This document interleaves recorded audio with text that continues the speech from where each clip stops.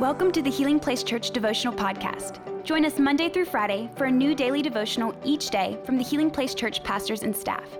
We hope this podcast will help you grow in your faith and will be a blessing and a resource to you as you pursue God daily. How are we doing, everybody? So glad you're watching this devotional. My name is Paul, and I have the honor to be our youth pastor at our Highland campus, and absolutely love it.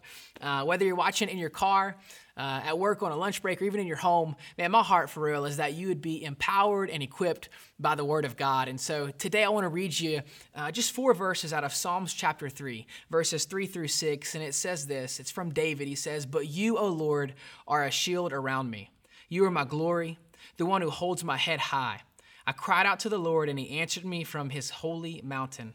I lay down and slept, yet I woke up in safety, for the Lord was watching over me. I am not afraid of 10,000 enemies who surround me on every side."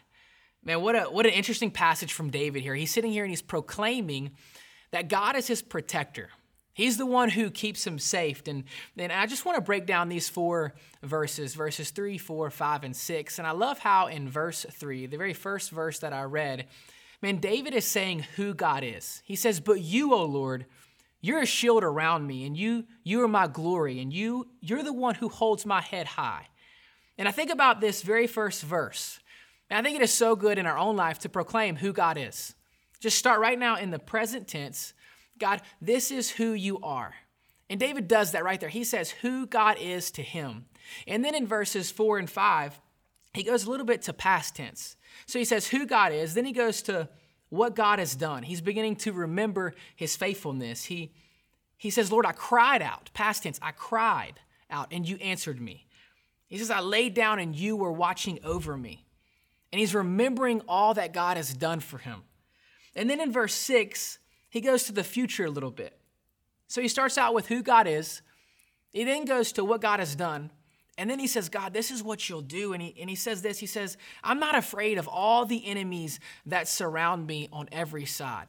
Now here's the reality. He says 10,000 enemies in this specific verse because he's expressing that the obstacles are too many to face. And I love this about David, that he's saying for my future, man, fear is not a choice. Doubt, it's not an option. I know who my God is. I know what he's done, and I know what he's going to do.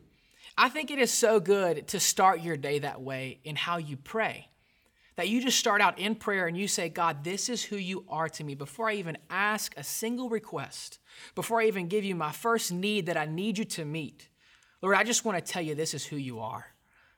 And then you go on and say, "God, but before I even do anything else, I don't only want to tell you who you are, I want to remind myself by speaking life of who you've already been to me, that you're my protector, that I cried out to you and you answered me, that I was sleeping and you were watching over me. This is everything you've done." And then in your prayer, shift to begin to tell God everything that you need. And he's that in your future as well. It's just not the past or the present, but he's also the God of the future.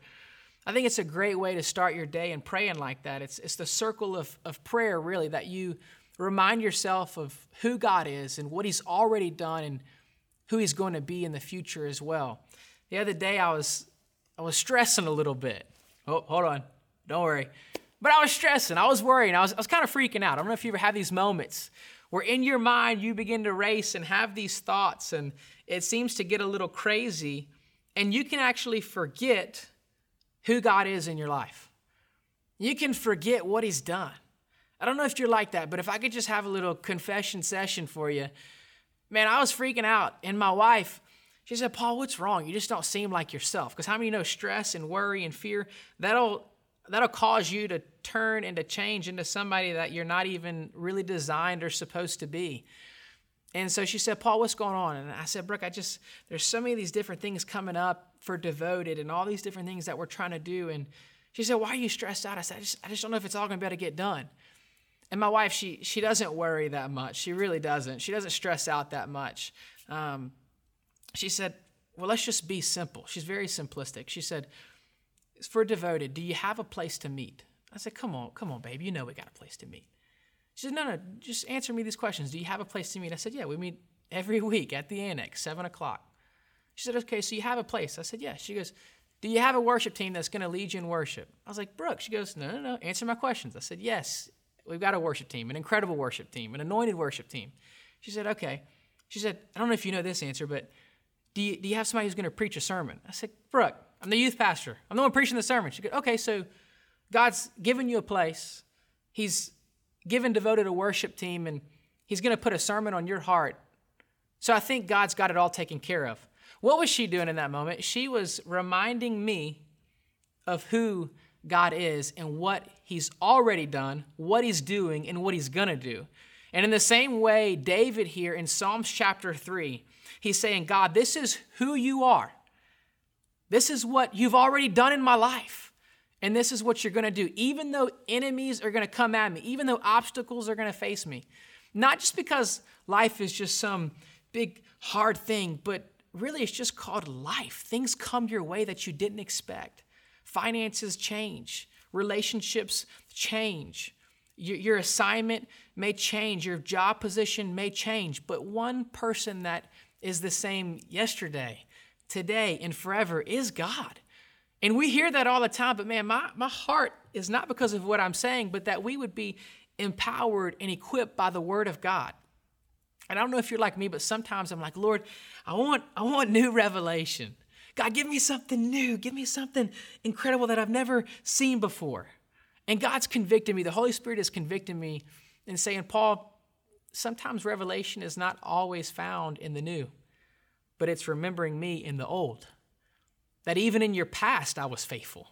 Even when I didn't deserve it, he's been faithful. And in situation after situation, I've learned that when I go to God in prayer, just to say, God, this is who you are in my life. Before I ask you for anything else, first off, I want to remember my past, and I want to say, God, thank you. I know a lot of times we say, forget your past. Don't worry about it. It doesn't define you. But can I just encourage you today? Go back in your past and where you've seen the thumbprint of God, remember those moments because that is who God is. David remembered who God was in his life. He said, I cried out and you answered me.